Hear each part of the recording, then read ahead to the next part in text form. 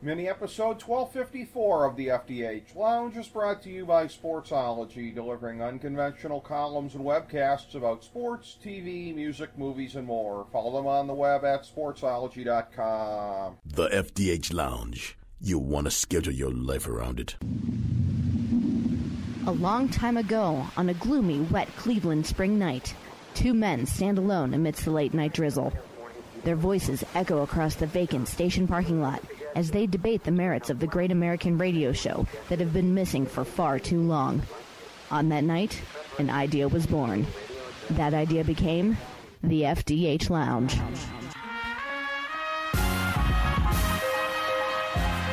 Welcome to the FDH Lounge. Hello everyone, welcome to FDH Lounge mini episode 1254. This is FDH Managing Partner Rick Morris here with our FDH NBA analyst Ben Chu. We are going to be breaking down players in the NBA bubble, looking at the start of the convening in Orlando for the resumption of the regular season / playoffs. This is part 24 of our Coronavirus Crisis 2020 series, but this is going to be a little more lighthearted than some of our looks at what's going on, and there's not a lot that's lighthearted in today's coronavirus news, but the players that are down there in the bubble, some of the early things that have happened as they have reported, some of the early mishaps all the way around.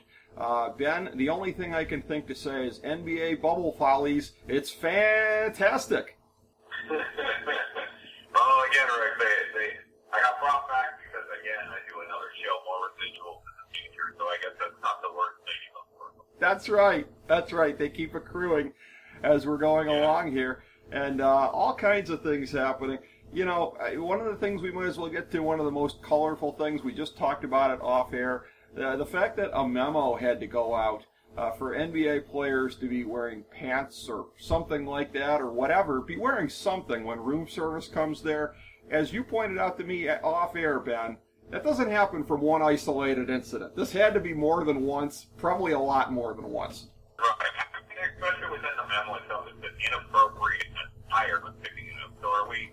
To close the old of Stephon Marbury, many you see in the magazine commercials, like, are we saying full nude, or are we just saying there should be nude, or they like wearing a robe, or I don't know.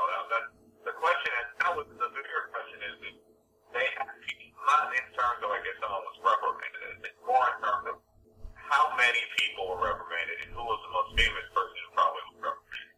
Well, exactly. And this is one of these things where, and when you're talking about inappropriate attire, Ben, it's not like anybody raided any of my drawers and got any of my old Big Johnson t-shirts. I think we're looking at something worse than that. Yes. Something very worse. And I mean, I'm just going to make the rough assumption that it's probably not unusual, but we also live in a super weird timeline, so at some point it happened enough to where either someone complained about it or someone decided to use the snitch line, snitch off the fellow players to get out of their issue, or out of the race, I guess. Well, exactly. And if any of this was in any way, and we're just speculating here, but I don't think it's a big speculation. If it's anything along the lines of sexual harassment, shall we say, of anybody that's been bringing food to the rooms here, you throw that in there. You throw in the story early on about this Instagram model going on Twitter and talking about that she'd already gotten an invite inside the bubble. So the single element of this that we knew was the biggest potential threat to the entire thing going forward, i.e. that signature part of the male anatomy, that remains the leader in the clubhouse as far as the favorite to blow this thing up. I mean, I think it was to be assumed. But also another level to it that I would think at some point it was just going to be the amount of days that you have to stay in the bubble. I remember I read an article this week where they said that the lowest average stay for a player in the bubble will be 14 days, and for any team that makes the finals, it's up to 3 months. Now, to you and me, Rick, we see that as a long time. We've done work somewhere where we've had to be in certain areas, but we tend to forget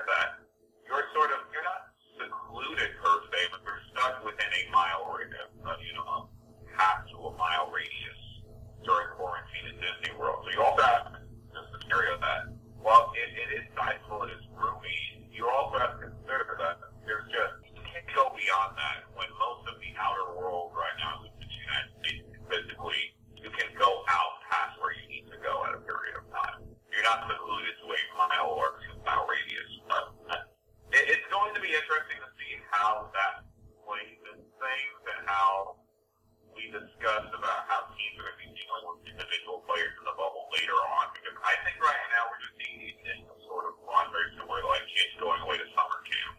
You're going to see these minor issues pop up here and there, but when it gets later on, mental health is going to get brought into the impact of the bubble. That's when I think really interesting things start to happen. Yeah, and I think the only real surprise is that it didn't take any period of time at all for some of these things to happen. I think we've assumed, a lot of us, it might take a little bit of time before some of these irregularities started popping up, but it is an interesting dichotomy in terms of those of us outside the bubble. A lot of us, unfortunately, at this timetable in mid-July are back into some form of quasi-quarantine, no matter where we are in this country. So, yes, there is more freedom of movement. We can get in our car, we can go places outside of that, but by the same token, a lot of us are at home a good chunk at a time versus, as you pointed out, what's on the grounds there? Yes, they cannot veer beyond the grounds, but what's on the grounds is extremely expansive when you're talking about the quality of food available, when you're talking about a lot of these guys that love to fish have been out there fishing in the ponds there.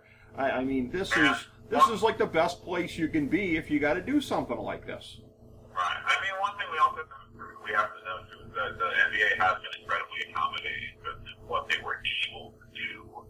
Now, obviously, we've seen complaints about the rooms in the initial timeline. I know Rondo was public.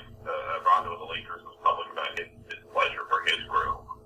But that's going to be the issue that a lot of players are dealing with, because we've seen, in the NBA, and I think, especially being based in Portland, I've seen sort of NBA players that say that. So they are very extravagant, but at the same time, most of them are relatively normal still. So I understand especially why if any player is unhappy with their setup.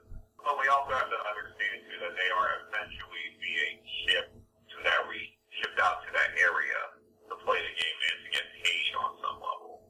They are. I think the common fan loses a little bit of sympathy, because most of us actually have to, if you are currently not working from home, you have to physically go out and put your life on risk when certain places, you would say the NBA, there's always a risk of catching coronavirus no matter whatever safety precautions you take into effect. It's just very interesting to see how everything plays out. And I remember I saw early on there was a tweet from former Notre Dame star Jeff Cooley, who's currently playing overseas in Japan, about kind of semi-mocking a lot of these NBA players who are complaining about their rooms not being of 5-star quality, when we've all seen, if you play international basketball, your hotel rooms are usually not that great. Or they're like maybe even essential of Disney World at this point. So. Yeah, and the thing of it is, too, at a time when so many people are down on their luck because of the unfortunate circumstances of the world right now, like you said, the complaining about the rooms, early on the complaining about they had to have the pre-prepared food for the folks that were going to be in quarantine, and you got players comparing this to the Fire Festival. I mean, you are not at all in touch with reality if you are complaining about what you got going on down there relative to what the pain that so many people are going through right now. Right. And I mean, one of the points I made is like that's obviously the joke, but on the other side, one defining factor is that Fire Festival is actually paid for food in that timeline. Right. So, yeah. Exactly. And that makes it all the more inappropriate to complain about it. And again, you look at the circumstances of it and everything that's being done. I know there's a lot of pain in the ass stuff, but everything that's being done, all the protocols are try to keep players safe. The one thing where I'm going to be sympathetic to any of them are anybody that's got loved ones there. I know I've seen some stuff here about players trying to communicate with their kids by video and everything like that. That I legitimately feel sorry for. Anybody that had to leave home, to separate, to go in the bubble, the loneliness from your family, I have all the sympathy in the world on a human level for that. For any of the quote-unquote inconveniences that you've got while you're there, and again, you're seeing some of them, on the other hand, that are taking up the time, and as I said all along, putting the time to good use. I see that there are some players that are starting video blogs and doing things like that, and trying to expand themselves and their own brands. I mean, this is one of the greatest opportunities in the world for them if you want to take it for that. Right, and biggest two biggest examples of that would be those Philadelphia 76ers rookie Matthias Thybulle, who started his own YouTube series. Yes. I know Miami Heat center Myers Leonard has been very popular on social media right now. Just with all his stuff, JJ Redick, who we know that worked with the Ringer in the past, has been very on brand and just trying to get all his stuff out there. If you're an NBA player, this is a perfect time to market yourself, because we all still see it that as we see the virus go through the fluctuations that we've seen recently, I have a feeling most people will probably be mainly in their homes during the season, as long as everything continues to go without a hitch in Orlando. So it's the perfect time for Indianapolis to market brand, get your team out there. And the thing too is that we've used this rule because we remember the initial 2 months of how we felt during lockdown. But you have a lot of time on your hands, so you can either focus on passion projects or things you need to work on in terms of just your brand, or what do I have to do in terms of writing or any sort of video or photo or just any social media. You have the time to do these things now in comparison to a timeline prior to coronavirus where everyone would make the excuse, oh, I don't have the time to do that. I have to be out and about. We're in a weird timeline zone of coronavirus, and it feels that a lot of players are taking advantage of it, and I think even more players take advantage of it as the season continues. Absolutely. I have immense respect for anybody working the hustle right now. I'm glad you mentioned Thybulle. He's probably the best example of what I was thinking of with that. And again, somebody who's already known, even as a rookie, as one of the best young defensive players in the league, getting to be known for more than that. Good for him. He sees the opportunity. He's taking it. And that's the kind of spirit that, you'll like to see out of any of them that are there. And again, it is a completely different, completely surreal kind of atmosphere. Again, just go back 6 months to what we would be thinking if we were told that these were the circumstances and the NBA was having to resume its season at the end of July. I mean, everything that is being done is of such an unprecedented nature. But again, there's a lot of weirdness that goes with it, with going there and experiencing this. But with some of the early violations about players going, over whatever invisible line there is. Obviously, there's no snipers guarding that line to go get their food and ending up back in quarantine again for their takeout. All this talk now, well, it's not just talk, I guess it's reality. There is a snitch line. There's been a lot of, I see a lot of joking speculation. I think it's joking on Twitter about Chris Paul being the chief guy manning the snitch line, phoning in stuff on other people. It's an extraordinarily weird timeline when you get into the enforcement side of this, Ben. Right, and I think moving forward is going to be interesting and intriguing because I think the NBA is going to do their best to crack down. But we all know, too, occasionally someone will reach the bubble at some point. I think that's just going to happen, or someone later who has their family members come in during the playoffs, maybe someone who isn't technically a family member gets their way into the bubble on some level. But, I mean, just in the totality, we were always going to see people leave the bubble. But, I mean, to know so far, if we're being honest, only officially, if we're going in terms of people who have just left the bubble not without approval from the league, it's only 2 players. Bruno Caboclo of I believe of the Rockets. He's been around a lot, Rick. So, I'm trying to remember, there's been a team he played for. So, right. And then obviously the most profile case, Sacramento State forward center, Rashawn Holmes, who apparently left and crossed the line to get some form of delivery food. We don't know what it was, and still may never know what it was. But it's a weird timeline. I also think, though, that I think players are going to be allowed to move freely outside the bubble. We already saw Darnell Woods and the Pelicans go back to deal with a family matter. I thought that Schroeder is going to leave at some point for the Oklahoma City Thunder to attend the birth of his, I believe, attend the birth of one of his kids. Same thing with Gordon Hayward and family at some point. So it's going to be very interesting how the NBA is going to treat players traveling in and out of the bubble. Because we know it's going to happen, and the league protocol at this point that they're supposed to test negative every day outside of the bubble. But also at the same time when they come back, they still have to quarantine for up to 4 days. And we're going to see an interesting scenario like we'll use Zion on the profile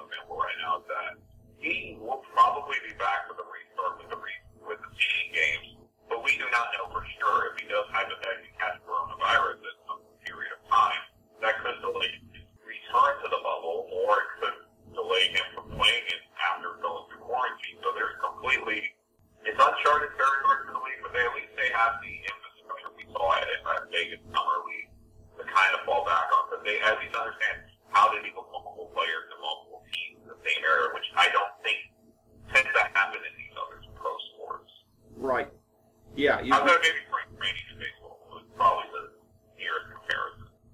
Yeah, you got a lot of variables involved here, and again, and certainly hoping that nobody gets this / brings it in.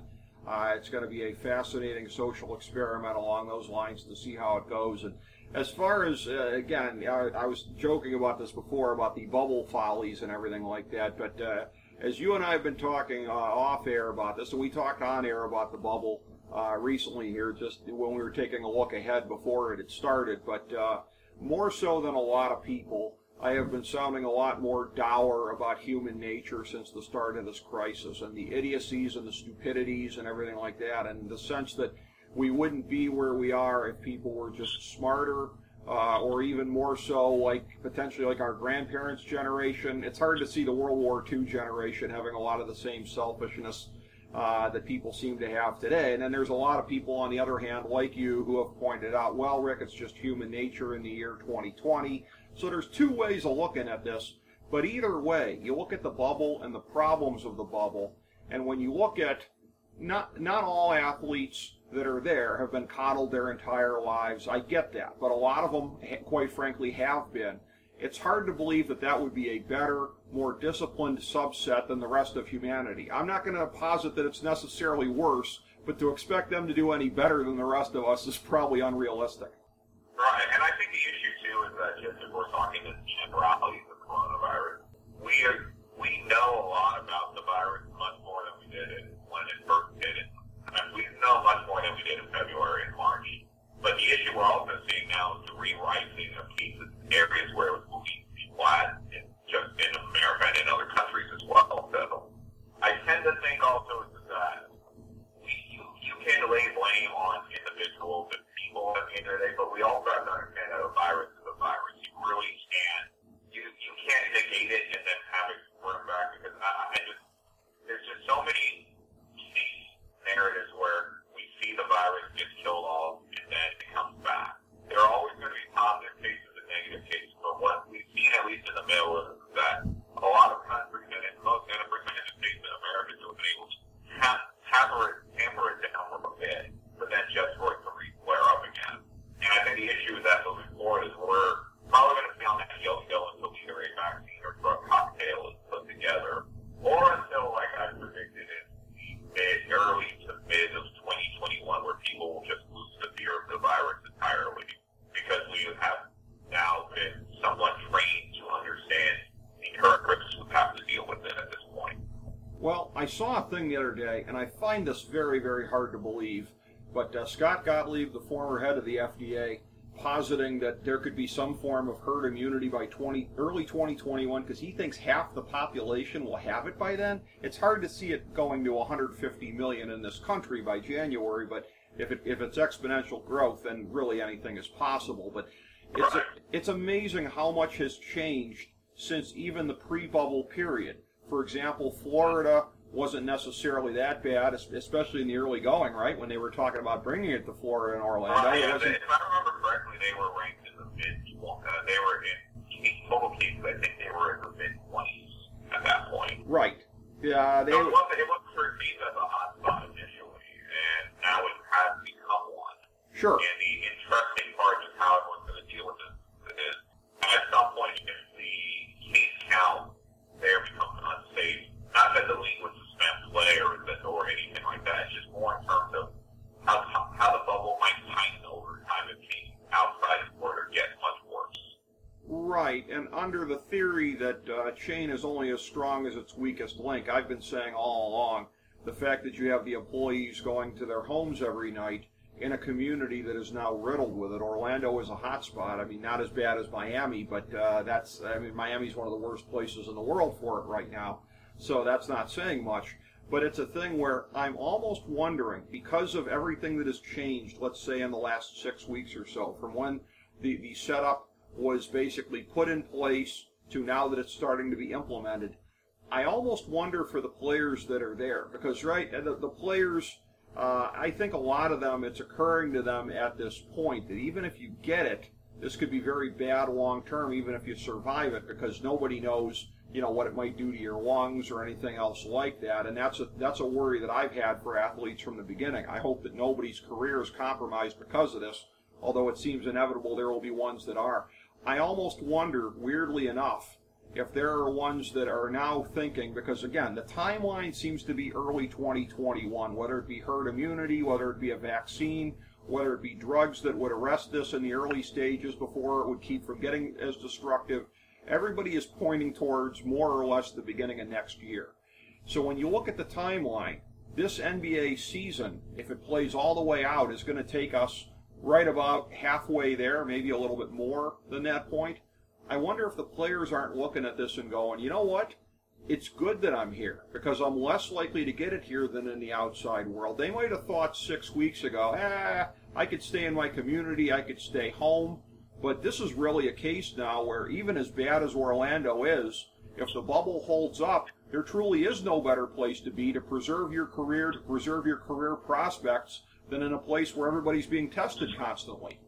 Right, and I mean, I go to 2 points with this. The first point is that the perception by even normal everyday humans that you have complete immunity in your own home or in your area is just simply not the case. Right. We've seen many scenarios in the news in recent days and weeks where you see stories of people who catch it who say they were very safe and still end up catching it anyway. And another quick thing just off the top of my head is that as we move forward, again, we also have to take into account 2 things with athletes. One, athletes are not normal humans. But currently, the fatality rate for a lot of these cases of coronavirus tend to be within people who are generationally older or who have immune issues or pre-existing conditions. And under most circumstances, I would say roughly 85% of the NBA right now are relatively healthy young people who don't really have any pre-existing conditions. So we're going to assume that everyone is going to be relatively okay. But I also understand if I'm a player, I'm concerned about catching it in the bubble and dealing with the things. But the question is, that we say, I'll say this to you, Rick, just to play devil's advocate, is that within our timeline on Earth, we've had many viruses come to the table. Yep. And it's very similar to the comic book. I know the comic book doesn't kill, but we also tend to forget that it does kill a lot of people yearly. Yes. And we have to consider that on some level that the coronavirus is just an upgraded flu. And at the end of the day, you have to understand that while you have the opportunity to catch a coronavirus, it's probably higher than any other thing. But the issue I always make to people is that you can stay as safe as humanly possible. But again, that's a human psyche thing. And at the end of the day, until we know more about the future, we can't really say what we truly know about the virus. And I think in the media, we have the tendency to think that since we know more currently, we are smarter. That doesn't necessarily mean to be the case. It's very simple, and Mike says it too, is that it's there where different strains of the virus could get a little bit, calmer. I've seen multiple reports in terms of different strains across the United States. Some are more virulent than others. And it's also very possible, not necessarily herd immunity comes into play, but most people who are currently being infected right now, at least from what we see rising statewide across the city, tend to be younger people who usually tend to survive this without any long-lasting effects, at least from what we know for now. It's weird only because we've seen it hit differently. Like some people are asymptomatic, never have to deal with any problems, and then there are people who catch it who are still dealing with issues to this day. Yeah, that's true. And again, as you said, there's so much that we don't know. And that's where, again, I try to be humble about what I know or think I know as we go along here. And I find myself frequently pointing out to people a lot, well, how do you know? How do you know? And I'm saying that mostly, I would say, to what I would call the branch COVIDians who want to play this down. Oh, you're talking about something with a 99+% survival rate, which is not the case. I believe that the fatality rate is definitely higher than 1%, and probably by a few. And again, the more that we are humble about what we think we know, the better with this, because again, you know, we don't really know squat. We're learning it in real time. Same thing with the experts, by the way. And everybody loves to play neener whenever experts change their opinions or their guidance. Other than saying early on, don't wear masks, which I said at the time was disastrous because I didn't believe it, and I knew exactly what they were doing. I knew that it was a lie that was intended to save masks for the medical community, but there had to be a better way, because public health authorities cannot lie in the middle of a pandemic, because their trust, the trust that we have to have in them has to remain unchallenged, and that was a self-own by a lot of people in the medical community. And then when a lot of them later on subsequently said, oh, well, if you're out protesting for a good cause, that's not dangerous. Again, that as well wasn't helpful. So this is one of these things where we have to be humble about what we think we know about this. The situation is evolving, but there does seem to be a consensus developing that come the beginning part of next year, one way or another, things should be a little bit better. And I wonder how that's going to guide how everybody goes through this. And then again, specifically the people in the bubble, because the thing of it is that the NBA, I mean, if they can't make it work under these circumstances, they're not going to make it work under any circumstances. So I'm actually at the point where my optimism is sort of rising that they are going to make it all the way through this thing here at this point. Even with some of the early things that have happened, I am getting the sense that once the games resume, that there might be enough positive momentum going on, people learning their lessons about how they have to maintain the protocols. I'm getting a little more optimistic about that. What do you think? Well, Rick, overall, I've discussed this. I always said that we've seen how the media machinates at the end of the day, or whatever the specific word that I was looking for there, is that we've seen the media shift from death counts to case counts and just go across the board. Like I said, the job of the media is to inform the public on what is going on, but we also cannot go out there and say that the media is not saying certain things for their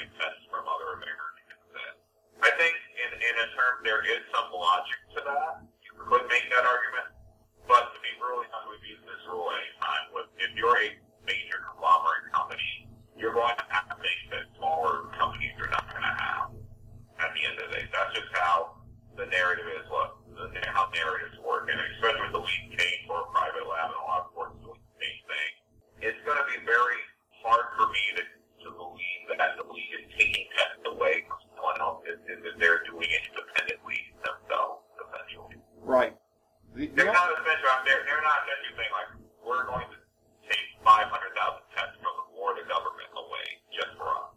Right. That's not the case, and that's why I feel those arguments seem to fall flat in my opinion. Well, the only other thing that I wonder about as well in looking at this, and I think what I'm about to bring up is something that, oddly enough, makes me, again, a little bit more optimistic that they're going to be able to get through the season and that none of the players are going to blow this thing. And here's what I'm pointing to, is I wonder to what extent fear might come into play. We're hearing now, you're right about this, about the death counts have been lower, but they've been going up in Florida. ICU and hospital use in Florida is getting to be pretty bad. So the whole notion of, if you get this, you may end up in an overflowing hospital getting God knows what kind of treatment, just because, again, everything on the ground, I'm sure you're going to be getting from the health professionals will be as good as they can provide. But look at what happened in Italy. Look at what happened in New York. When you are one person caught up in the midst of all of that, and I promise you, no matter how rich and famous you are, you're getting treated like anybody else in an ICU ward under these circumstances. So as we keep hearing about the rising ICU and hospitalization counts in Orlando, I wonder to what extent that's going to work on the scared straight level, if you will. I think minimal at best, Rick. Really? I think okay. He's already had a plan in place if a player was to the ICU. But again, Rick, this is where I feel the media has done a disservice, at least for younger, healthy individuals. They don't tend to go to the ICU. It tends to be past. They tend to be asymptomatic, and they tend usually not to have any major true issues at this point. It really seems to be, at least judging from the case studies that I've read, and in terms of certain regions in Florida, it seems to be people who are generally old and with pre-existing conditions filling up these hospitals. So I would say that's a misnomer, but I would understand if a player is already afraid of the coronavirus. We saw the whole thing with Donovan Mitchell, Rudy Gobert. It would not shock me if a scenario where a player could get it and give it to a star player where there could be some animosity or problems in the future for their team. You still don't know truly how the Donovan Mitchell Rudy Gobert situation is even going to play out in Orlando right now. Because right now it's very both in public and say everything's okay, but if the first couple games if the Jazz don't play well, that's going to get brought up at some point. Yeah, there's the interpersonal part of that between teammates, but then and also... I think that's going to be the biggest thing that the league's going to have to deal with if multiple positive cases arise. Right. Well, and unless we're in a circumstance in the next month where there are hardly any NBA, NHL, or MLB games, if they all get scrapped, then throw what I'm about to say out the window. But we're about to learn a whole lot in the time ahead about what I've just been speculating about over a period of time. Lasting damage that occurs to those who have this, even in the milder cases. Are they still having issues subsequently? Is anything happening long term that could jeopardize lung capacity, which is very important in the NBA? So all these things where we're sitting here and we're wondering, or I am, but I don't hear a lot of other people, quite frankly, speculating on it. And I think it's an important question to be posed in terms of the threat that this could pose to people's careers. One way or another, you got to think by sometime, in mid-August, late August, we're going to have the answers on this, on what kind of risk players are at, even if they've had a milder case of this, quote-unquote. Right, and at least for now, there hasn't been any full reporting yet in terms of athletes who have had coronavirus and the long-term lasting effects. And I mean, we're still just learning about it in terms of just regular communication from the medical level. And it's going to be very interesting to see just generally what could happen next. My issue is, and I think we're always going to say, that since it is the common narrative story of the moment, the nature of fear is how it works. That it takes the one thing, it takes control away from people. And when people who have perceptual control get taken away from things to act irrationally. And because of that, we're going to see how it's going to be interesting to see how these teams come together and what teams are going to play well in the bubble and what teams will not play well in the bubble.